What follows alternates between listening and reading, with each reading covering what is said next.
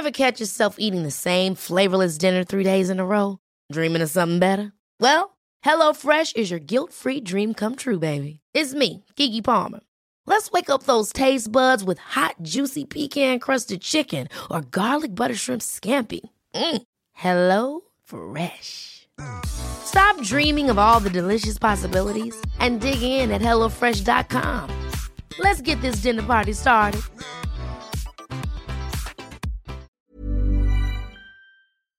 This is a Virgin Media Originals podcast series.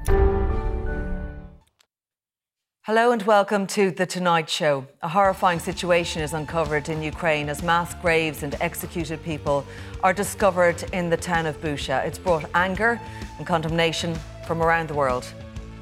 This guy is brutal, and what's happening in Bucha is outrageous.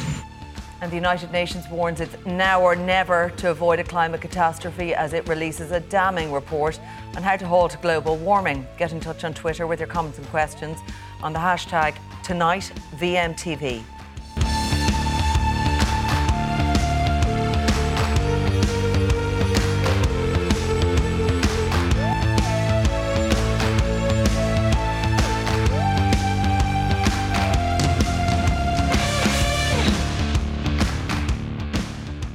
We begin tonight with scenes we thought were resigned to history. The war in Ukraine has shocked us all with its brutality.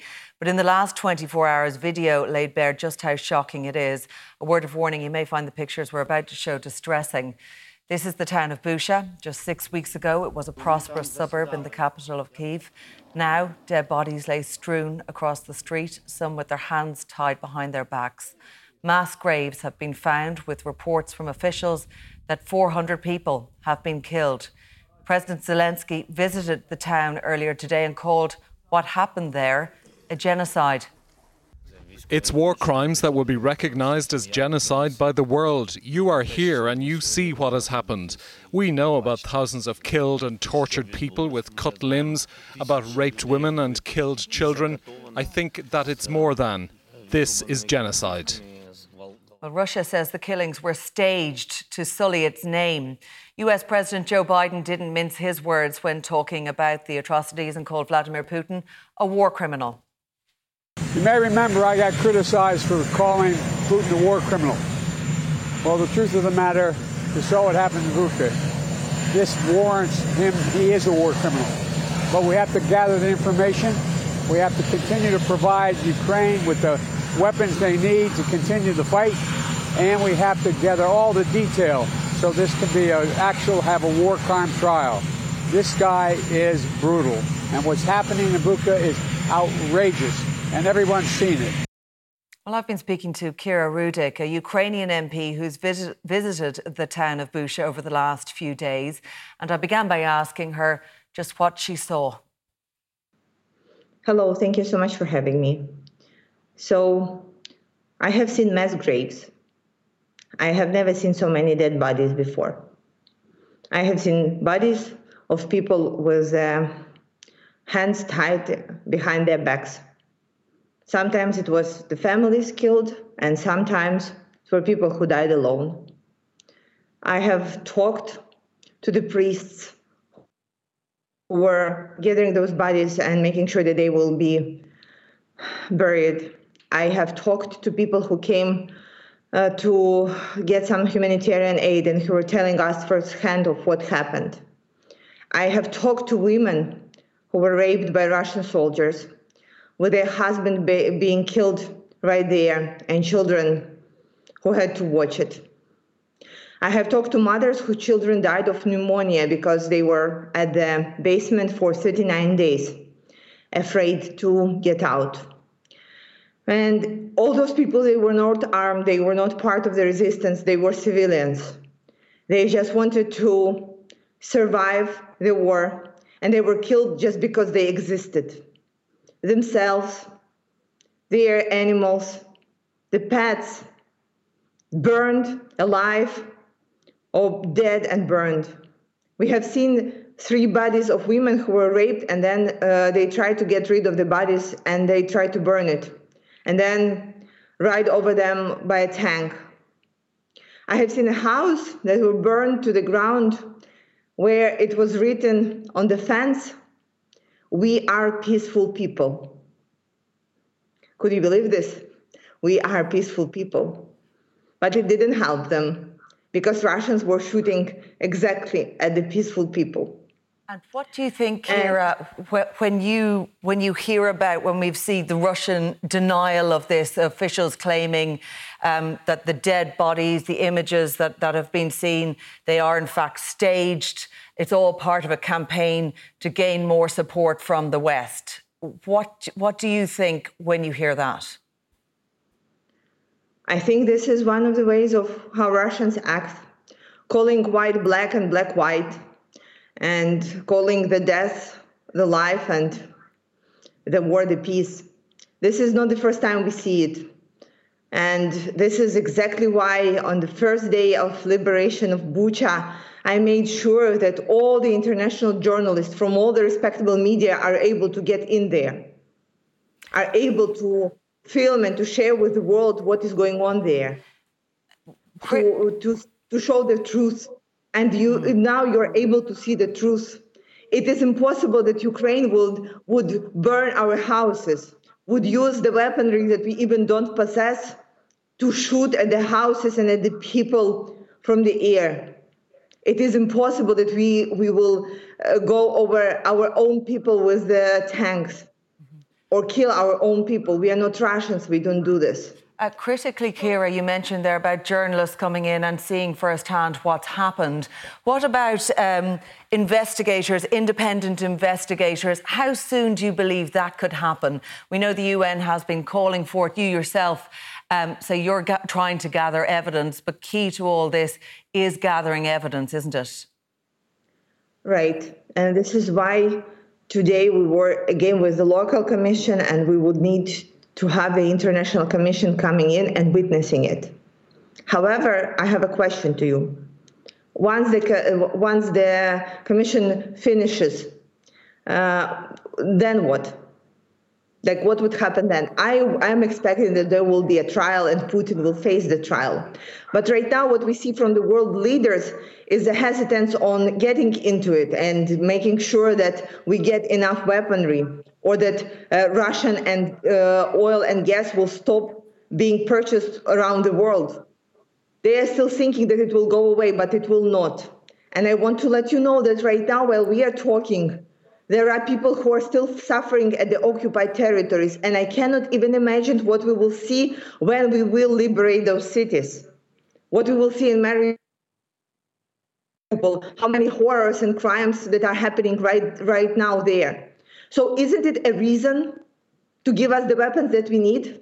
Isn't it a reason to stop buying Russian gas and oil by the countries? This is my question. Because I do believe in the commission, and I do believe in trials, and I will make sure that every single Russian soldiers will get their justice this way or another way. But what I'm expecting is for the world leaders to step up, to finally see what's happening in Ukraine and start being active and start, except of condemning, actually giving us the heavy weaponry that we need to push them back from our towns. Because when on the day 40 of war, we are asking for the same thing that on the day 1, then I feel so sorry for all my people that are dying, because they are dying for no reason right now. Because they are dying to prove to the peoples of the world that these things are happening. And I know, Kira, you were in Bucha yesterday and today, and you will be going to other liberated towns tomorrow. Do take care. Thank you for joining us on the programme tonight. Kira Rudik, a Ukrainian MP who has joined us live tonight from Kyiv. Well, joining me for more on this is Harry McGee, political correspondent with the Irish Times, Paul McAuliffe, TD with Fianna Fáil, Louise O'Reilly, TD from Sinn Féin, and Donncha O'Backon, Professor of Politics at the School of Law and Government at DCU. To come to you first, Donncha, on that, Kira Rudik explaining how she was in the town of Bucha, how she was there with a number of political leaders today and indeed yesterday, seeing those images, but seeing them firsthand, the description she's given unbelievably shocking, appalling. The images, we're seeing a censored version of them here, but seeing them firsthand must be quite something else. And of course, it's led to greater international outcry over what's happening in Ukraine. Absolutely. I think the Estonian Prime Minister put it very well when she said, what we're looking at now is not the scene from a battlefield. This is a crime scene. And we're now witnessing, in Europe, the kind of things that we thought we would never see again. And we have to already first digest what's happened, the looting, the murders, the rapes. I mean, Bucha is a town of about the size of Ennis, where I went to school. So when we talk about, mass graves of 300 or 400 people, that's the kind of scale we're talking about. And if that's what we're seeing in the areas which Russia has left, we can only imagine what's going on in those parts of Ukraine where Russian soldiers are still operating, which is a large part of Ukraine, particularly in the southeast. And that's now where Putin has made it clear he's going to focus his military efforts during the coming weeks and months. Now, we've had strong denials, as we talked about there with Ciara, from Russia on all of this, claiming it's being staged, it's all a hoax to drum up more support from the West, from other countries. Have we heard all this before in war situations? Oh, absolutely. I mean, the Kremlin massacred 20,000 Poles when they invaded Poland in 1939, and then when bodies were found, they claimed that it was the Germans who had killed them, and even planted letters on their bodies, and made a generation of Poles actually repeat that in their national history curriculum. I mean, we have been here before, and the question now is really what we can do. We have to document what's happening. This is really vitally important because this is a crime scene on a mass scale. Even people who are coming here, I know people who are working in Poland dealing with Ukrainian refugees. The people who are dealing with the Ukrainian refugees need psychological help because of the stories they're hearing. And this is only the tip of the iceberg. Yeah, critical to all of this, I imagine, is getting those independent investigators in, Harry. Journalists have been there. They have sent back reports. And we had the politicians that were there. We had Zelensky there today. But it's the UN calling for those independent investigators to get in there on the ground and see what's happened. Absolutely. There's an old saying that goes, the first casualty of any war is the truth. And sometimes it's very hard to establish what actually transpired and what actually happened. But in the modern context, we're very much aided by technology, and technology can show when atrocities have occurred. And this situation in Bucha and also Mariupol as well, and in other Ukrainian cities, is very reminiscent of what happened in Srebrenica in 1995 during the Bosnian War, when the male population of the town were obliterated by their enemies, the Bosnian Serbs. And the evidence is there for all to see, and it has been documented, it has been shown. As the MP was saying there, it wasn't just people who were on one side or the other making claims. Independent journalists have already been there, have verified what they have seen, have actually shown bodies, some of which have had their hands bound. So at this stage, the evidence is incontrovertible. But I think it's right. I think you do need to get independent investigators, forensic investigators in to establish exactly the extent of what happened. And of course, all of this putting more pressure on European leaders, world leaders, to support a ban on Russian oil and gas, to do more. Are we likely to see, I know we're hearing about more sanctions, but how much do you think now it's going to move towards that embargo on exports from Russia? Well, I think the decision will have to be made at a European level. And as we have seen over the past month, some countries are more reluctant than others to impose across-the-board sanctions. Some countries, Germany in particular, relies on Russia for its gas supplies, and the cutting off of gas supplies to Germany would have implications for its economy. I'm not trying to single out Germany, because other countries like Hungary have expressed reluctance at imposing more severe sanctions. I think with every atrocity, the case for more sanctions multiplies and increases. But I think it'll be difficult to get the European Union to agree with one voice to impose such stringent sanctions on Russia at this stage. The sanctions already are relatively stringent, but to go all out, as it were, would take a degree of unanimity that we have not seen so far in the European context. Yeah, and we do keep hearing Paul McAuliffe from Simon Coveney saying, unilateral decisions have to be made. They have to be made in unison. Can't be one country going out on a limb and taking this call. But at the same time, Ukraine are requesting, for example, asking Ireland to ban any goods coming from Russia to our ports. Is that something, that should be considered, that is being discussed at government level in any capacity? After all, we do have Vladimir Zelensky who will be appearing before the Houses of the Oireachtas this week. Yeah, I suppose tomorrow, listening to our European parliamentary colleague there, we will hear a repeat of that tomorrow from President Zelensky. And I think what has marked Europe's response has been quite a swift response, quite a united response. Things that previously would have been unthinkable have been taken, and we need to continue that trajectory as we see more and more images coming out. I agree with all of the other panellists that we have to document and investigate. It's very hard to do that in the context of actually defending your country and defending your people.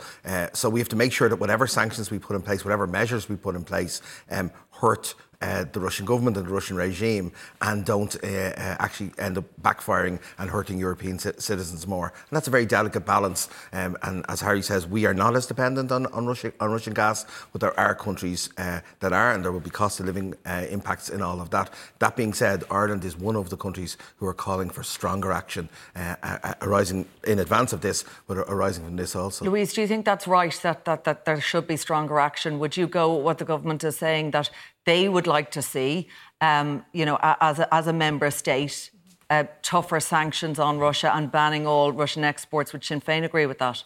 Well, I think absolutely we need to up the ante, and we need to have stronger sanctions. I think it was about 2 weeks ago there was a Russian ship heading for Dublin port, and my former colleague Karen O'Loughlin, who's an official with SIPTU, had called on Eamon Ryan to take steps to avert that from actually docking.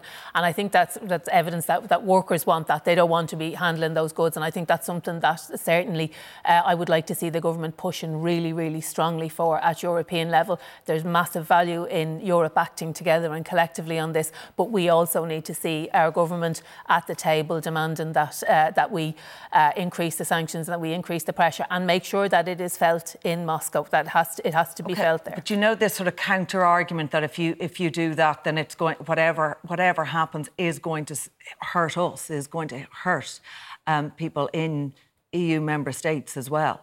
Is that something, achieving that balance, is that something that you would say, yes, no, we have to do this? The focus has to be on moving towards peace, on forcing those negotiations and those discussions that will bring about a peace. There has to be a peaceful end to this. This won't be resolved until there is dialogue and discussion, and whatever it is that it takes to create the conditions for that has to be done. And should the Russian ambassador be at this Dáil session? Do you believe he should be invited?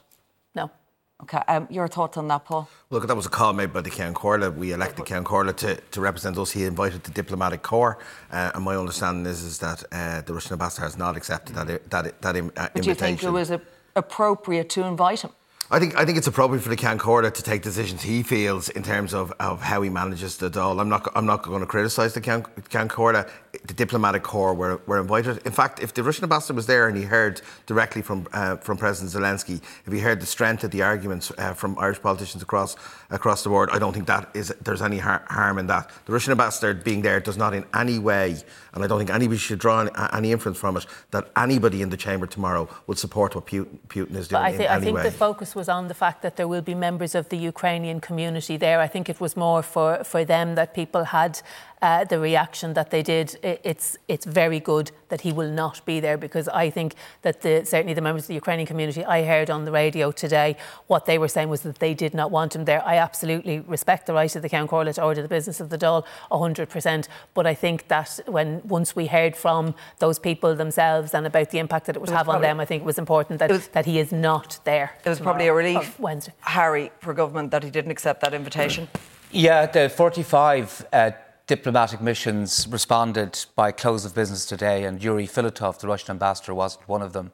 And the Ceann Comhairle didn't specifically invite him. I think the protocol of the Oireachtas is that all diplomatic missions are invited as a matter of course. And we haven't broken off diplomatic relations with Russia yet, so he was entitled to be invited. I think for pragmatic reasons and expedient reasons, Mr. Filatov declined tonight. And I think that's just as well. Louise's colleague, Pádraig McLaughlin, actually had written to all the other parties tonight asking for the invitation to be rescinded, and there was going to be a move to try and rescind it tomorrow. In any case, Donncha, just on where, Louise mentioned about peace talks, and now we have these war crimes allegations. It's not the first time, of course, we've heard about war crimes allegations, on Russia's part. But where does this leave the peace talks and any idea that there may be a ceasefire here?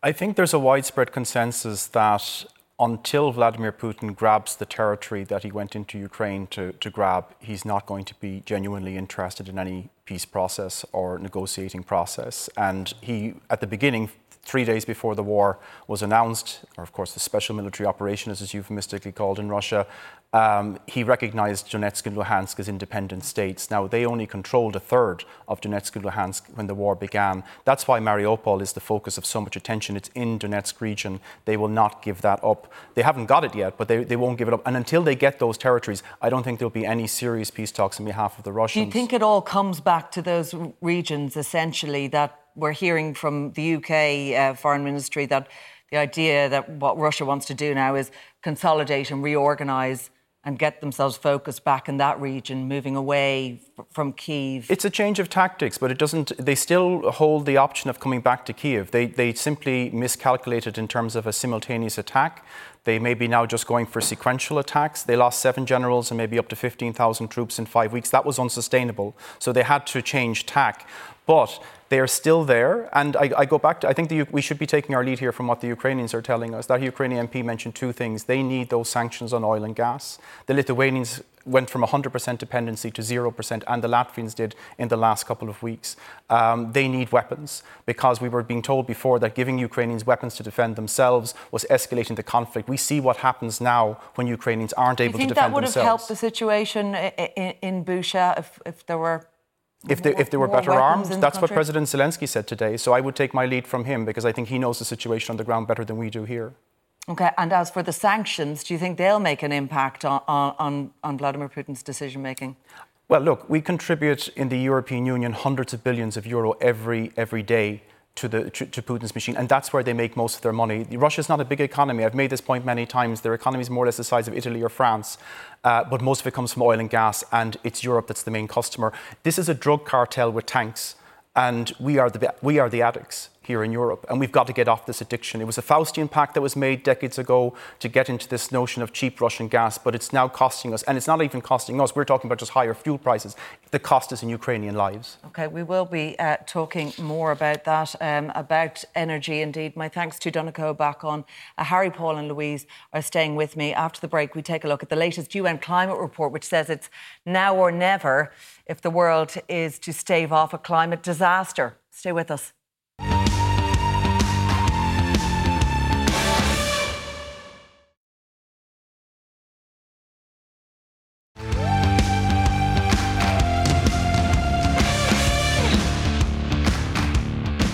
Welcome back. It's now or never. It's the stark warning from the United Nations as it releases its landmark climate change report.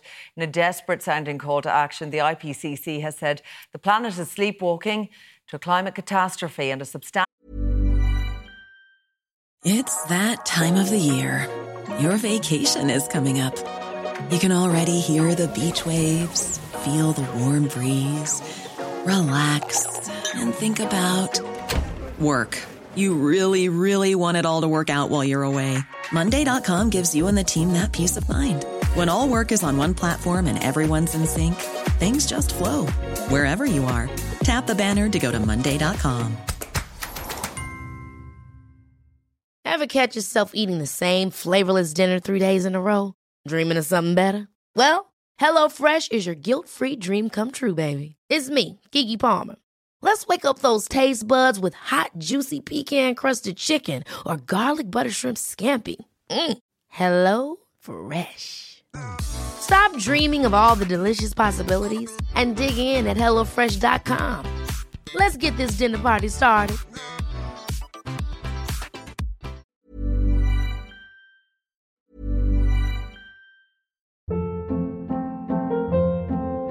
Hold up. What was that? Boring. No flavor. That was as bad as those leftovers you ate all week. Keke Palmer here, and it's time to say hello to something fresh and guilt-free. Hello Fresh. Jazz up dinner with pecan-crusted chicken or garlic butter shrimp scampi. Now that's music to my mouth. Hello Fresh. Let's get this dinner party started. Discover all the delicious possibilities at hellofresh.com.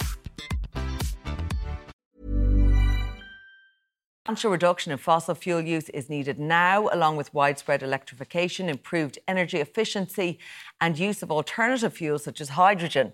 The UN Secretary-General pulled no punches earlier. We are on a fast track to climate disaster. Major cities underwater, unprecedented heat waves, terrifying storms, widespread water shortages, the extinction of 1 million species of plants and animals. And this is not fiction or exaggeration. It is what science tells us will result from our current energy policies. Harry McGee, Paul McAuliffe and Louisa Riley are still here with me, and I'm joined by Cara Augustenberg, Assistant Professor of Environmental Policy at UCD. You're very welcome along to the programme. Let's start with that major warning that's come from the UN. Indeed, these warnings are quite familiar now.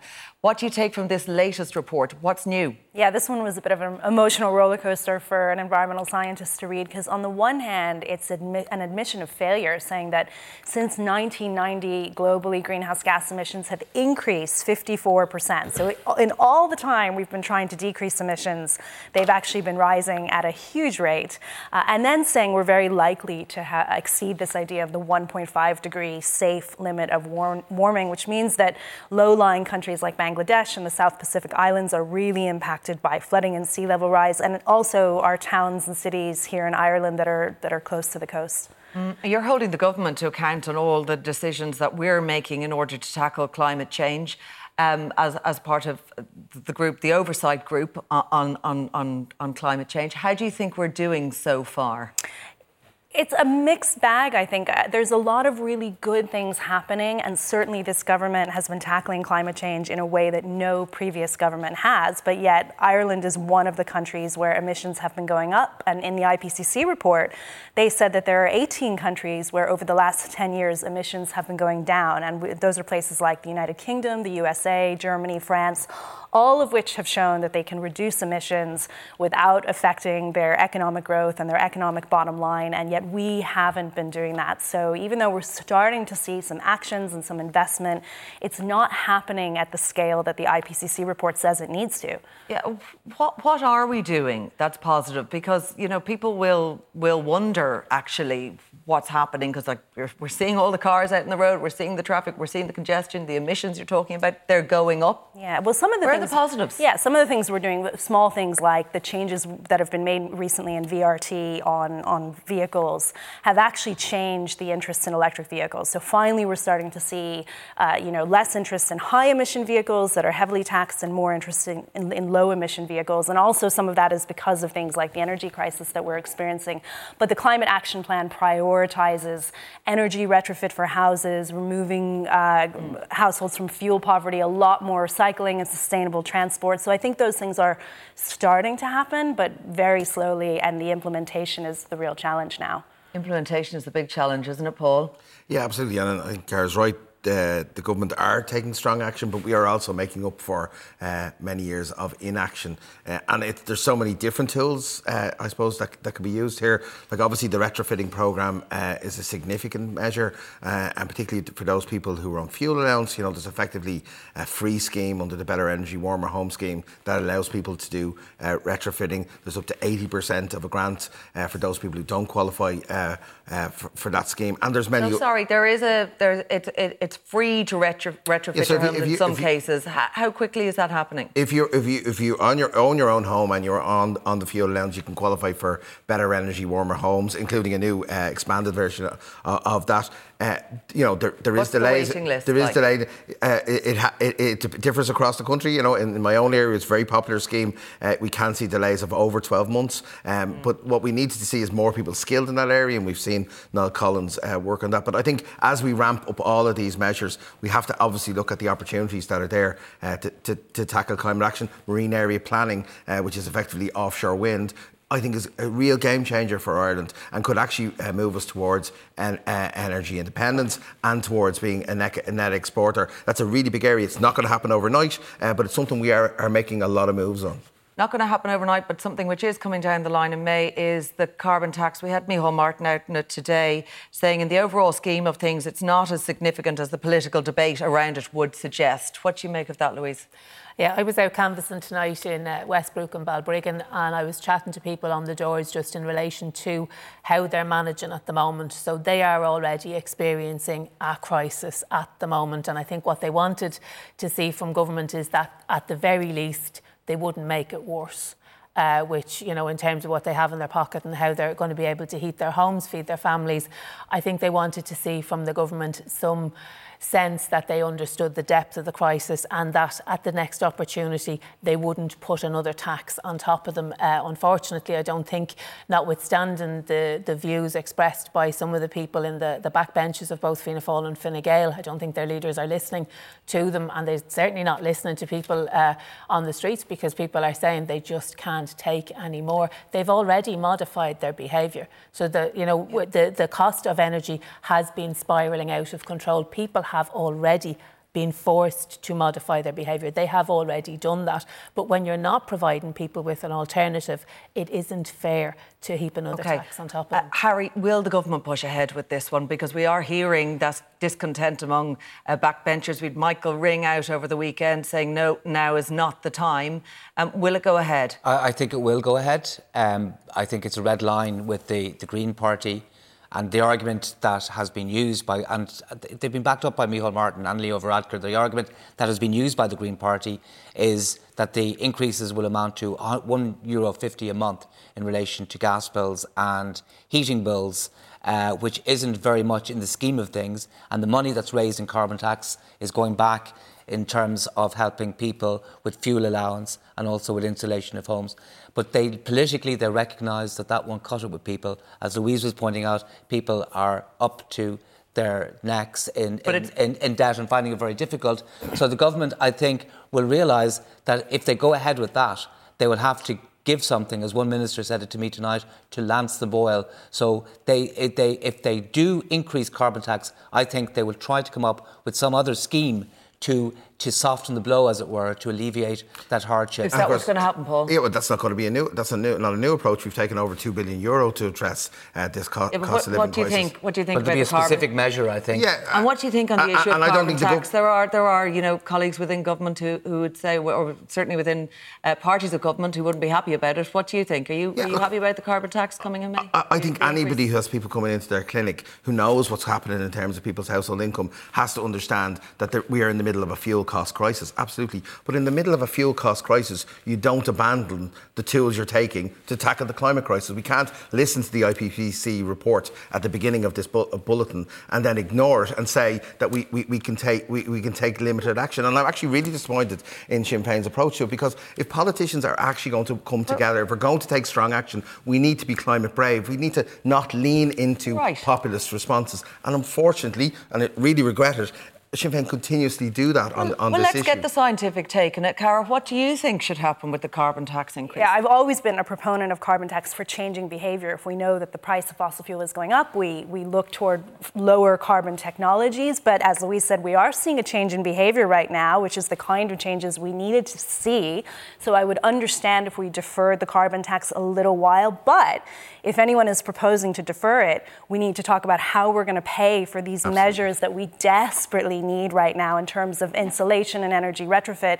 And we need to communicate to the public where their carbon tax is going, because people understand the need to pay for pollution, but we also want to know where that money is going and is it helping us to reduce that pollution, and that is not clear. So there is a communication problem with government right now. So it's interesting what you're saying, that the behavioural change is already happening here, and that's because of the fuel crisis and the cost, I suppose, that people are experiencing already. So that's prompting a change in behaviour. Yeah. We're likely to see that continue for some time to come, because we're likely to see prices go up. So do you believe the carbon tax rise should be deferred for quite a while? No, I think we need to keep increasing carbon tax, but we do desperately need to insulate homes right now before the next winter. We need to really help people in fuel poverty, and the money for that has to come from somewhere. So the question is, if it doesn't come from an increase in the carbon tax, where does it come from? And it needs to come now. And that is the question that even people who support the deferral of the carbon tax aren't really answering. Would you defer for May, though? Would you think the government... I think what the government needs to do is look at communicating this. We talk about the need to bring people with us. We talk about the need for citizen engagement. But until people know that that money is being used in a way that really does alleviate fuel poverty and really does get us off of carbon and fossil fuels, I can understand why the optics of this are wrong right now and the sensitivities are so delicate. I think it's very clear, though, people do want to play their part. They want to, they understand that there is a climate and biodiversity emergency, and they want to do their part, but they want to see government doing their part as well. So in relation to even a small thing like the microgeneration, being able to sell that electricity back to the grid, that hasn't happened. It should have happened. We don't have a paper as yet on the use of hydrogen. My colleague Darren O'Rourke has published legislation in this regard. So I think people do, and I would agree with Cara, there does need to be very, very clear communication with people. But I think we need to start from the perspective of people want to do the right thing. They want to play their part, and certainly that's what they're telling me. So you think they want the government if it was communicated halfway. better, Louise, you think people would be OK with the carbon tax rise? I think at this point, I don't think people can handle another increase in the cost of living, because they are absolutely put to the pin of their collar. Paul mentioned it earlier, offshore wind energy being a big game changer here and something that could change everything. But are we going about it the right way? Are we doing it quickly enough? You know, Eamon Ryan has sort of put the tenders out, or the applications of interest. It's going to private companies. You know, is all of this happening quickly enough and in the right way? Well, I think most of it is going to be operated by private companies just because of the massive sums of capital involved. But, I mean, it all takes a huge amount of time. I was very interested in listening to the excerpt from the UN Secretary-General talking about the need for alternative, for hydrogen and all of these things. But, I mean, in many of those cases, the technology hasn't been sufficiently developed to allow it to be used at scale. And also hydrogen at the moment is green hydrogen is extraordinarily expensive at the moment. Now, it is being developed, but it won't be developed in really until the beginning of the next decade in a meaningful way. When you talk about wind power off the west coast of Ireland, there is huge potential. But the technology for floating turbines it is being developed, but it's still very expensive. And it will be several years before it will be fit for purpose in terms of the west coast of Ireland. Huge logistics, planning issues, takes years. Now, the one thing that the government could do by 2030 is to have the wind farms off the east coast of Ireland, where the banks are shallower and where they can put in permanent turbines, and they can achieve quite a lot there.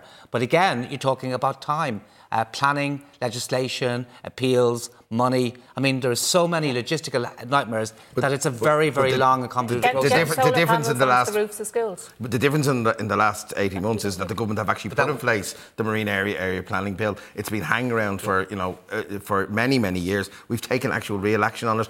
Minister Darragh O'Brien is the one with responsibility for putting in place the planning regulator. That'll be done by June. So there are real steps being taken towards this longer term goal. Very briefly, Cara, are we doing any of this quickly enough? Well, no, because marine offshore wind isn't going to happen until 2026. Best case scenario, we know we have to have emissions between now and 2030, so it's just not happening fast enough to meet those targets. OK, we'll have to leave it there. My thanks to Cara Augustenberg.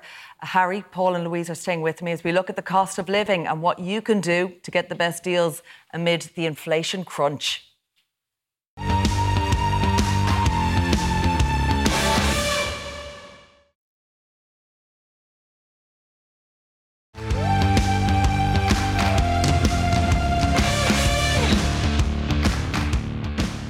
Cabinet is to hear plans aimed at offsetting the cost of living. Among the reported ideas being brought forward by Eamon Ryan, take shorter showers and drive less. Harry, Paul and Louise are still here with me, and I'm also joined by Paul Merriman, financial planning expert at askpaul.ie. And Paul, we're hearing this advice. Eamon Ryan is to bring forward these a public awareness campaign and proposals around that. Easy to do measures, he says. Simple changes like taking a shorter shower, as we mentioned, then turning thermostats down by a degree, boiling enough water as required, say for a kettle, and emphasis on using appliances at off-peak times. What do you think of these tips? Look, in theory, the tips, I think everybody knows the tips. I think everybody is aware of them. I don't think they need to be told by a politician, especially when we're at the current situation of the cost of living going so high. So I think it's probably come across as being quite patronising to the average person. And I mean that wholeheartedly. I mean, yes, everyone knows that, you know, if you took shorter showers and you decrease your thermometer, you know, you're going to save. But they need more from politicians. They need way more from politicians than telling people that stuff, you know. So I don't think it's helped in any way whatsoever. What do they need? They need a lot of measures coming in, a lot of emergency measures coming in relation to looking at the VAT and the energy bills, for argument's sake. Now, again, government are kind of hampered here from the EU, have to bring that in rather than the government. But, you know, I think a clear communication on what's going on. I mean, from a government point of view, they are hamstrung what they can do, but they need to communicate better. I think we've only seen the start of this as well. I think as we go through the summer months in towards the winter months, people are going to feel the pinch an awful lot more. So yeah, I think they're going to rely on government. The government are going to have to rely on the EU here to do something because we're very, and we haven't even looked at mortgage interest rates and inflation. Like the big measure here to curb inflation and the cost of is going to be an increase in interest rates, which is going to increase people's mortgages. That's actually coming. So, you know, putting half the kettle in is not going to really do anything. You know, it genuinely isn't. I think we're on the cusp of like something really, really dangerous happening here with inflation and cost of living. Unless the EU step in, you know, that's all the government can do. I mean, you know, Harry, and we're getting these sort of cost-saving measures and proposals that are being put forward by Eamon Ryan, but no additional financial measures we're hearing that'll help people in this current situation. No, not at present. So they're kind of practical measures, and I'd agree with Paul that they can sound patronising. You know, I mean, you need the right person to communicate a message, and perhaps a senior minister with the government is never the right person to communicate such measures, especially when they mean that people have to, you know, implement kind of domestic austerity measures. I mean, one of the practical pieces of advice I think that Paul averted there would be for people perhaps to try to fix their mortgages now before interest rates do go up. Their interest rates are still relatively low, and if they can fix for 5 years, that would make a huge difference because there's no doubt about it. Interest rate increases for mortgages are coming down the line. They're already happening in the US, and the EU is going to follow suit very, very quickly indeed. Louise, you know, the government will say, I mean, key to all of this is protecting the most vulnerable, insulating them against the rising cost of living. Are the government doing that? Well, you know, we can't look just at the energy and fuel crisis in isolation. Young workers, families in the state already pay the highest, some of the highest rents in Europe. Their childcare costs are absolutely crippling. So people were already under an awful lot of pressure in relation to the cost of living.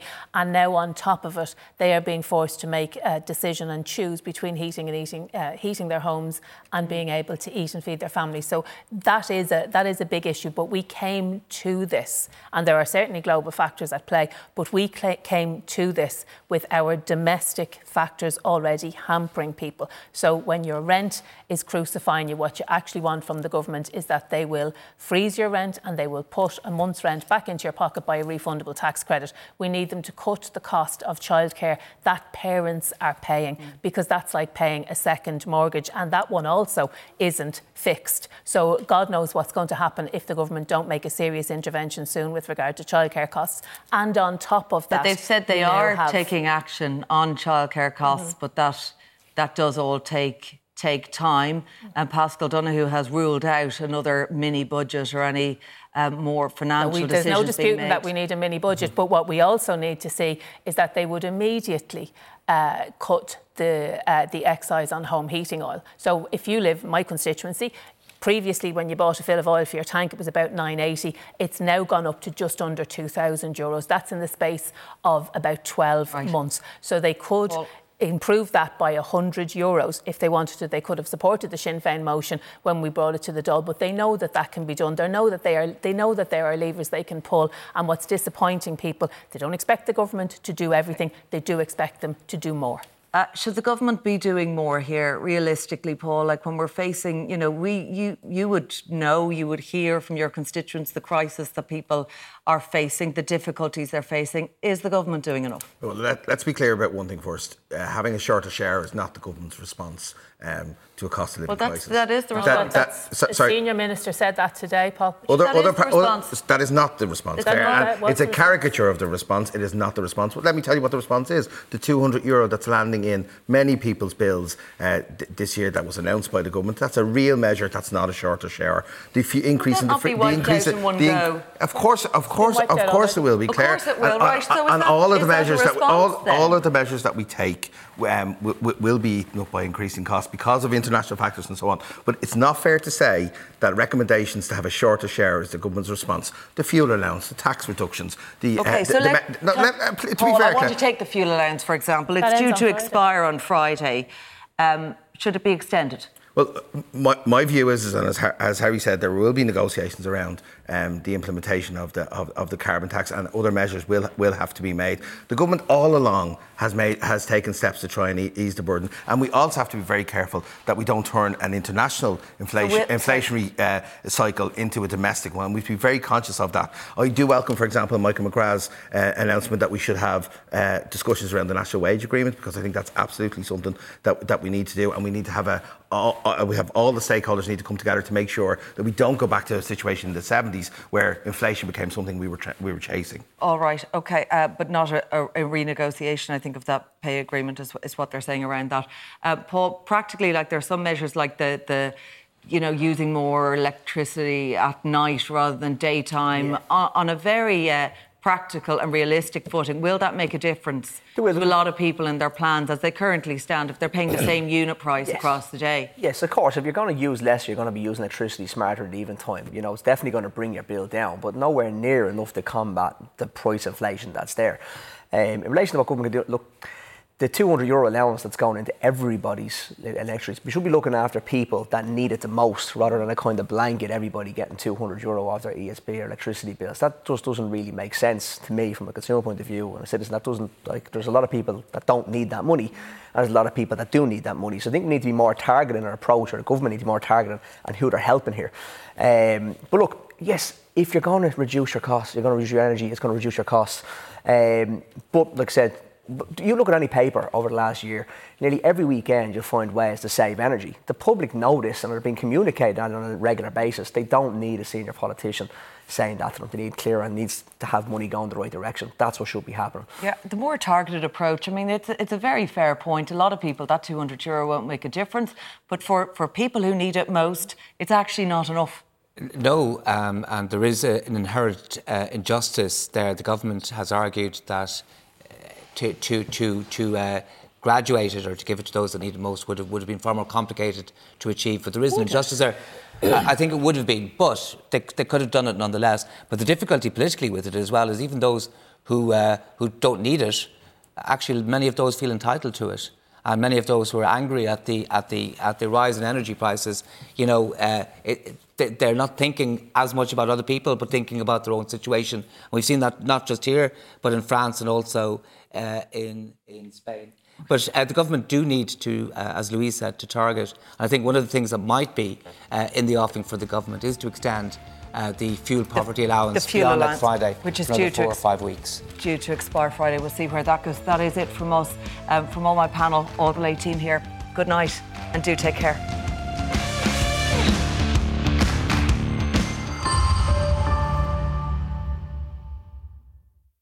This is a Virgin Media Originals podcast series.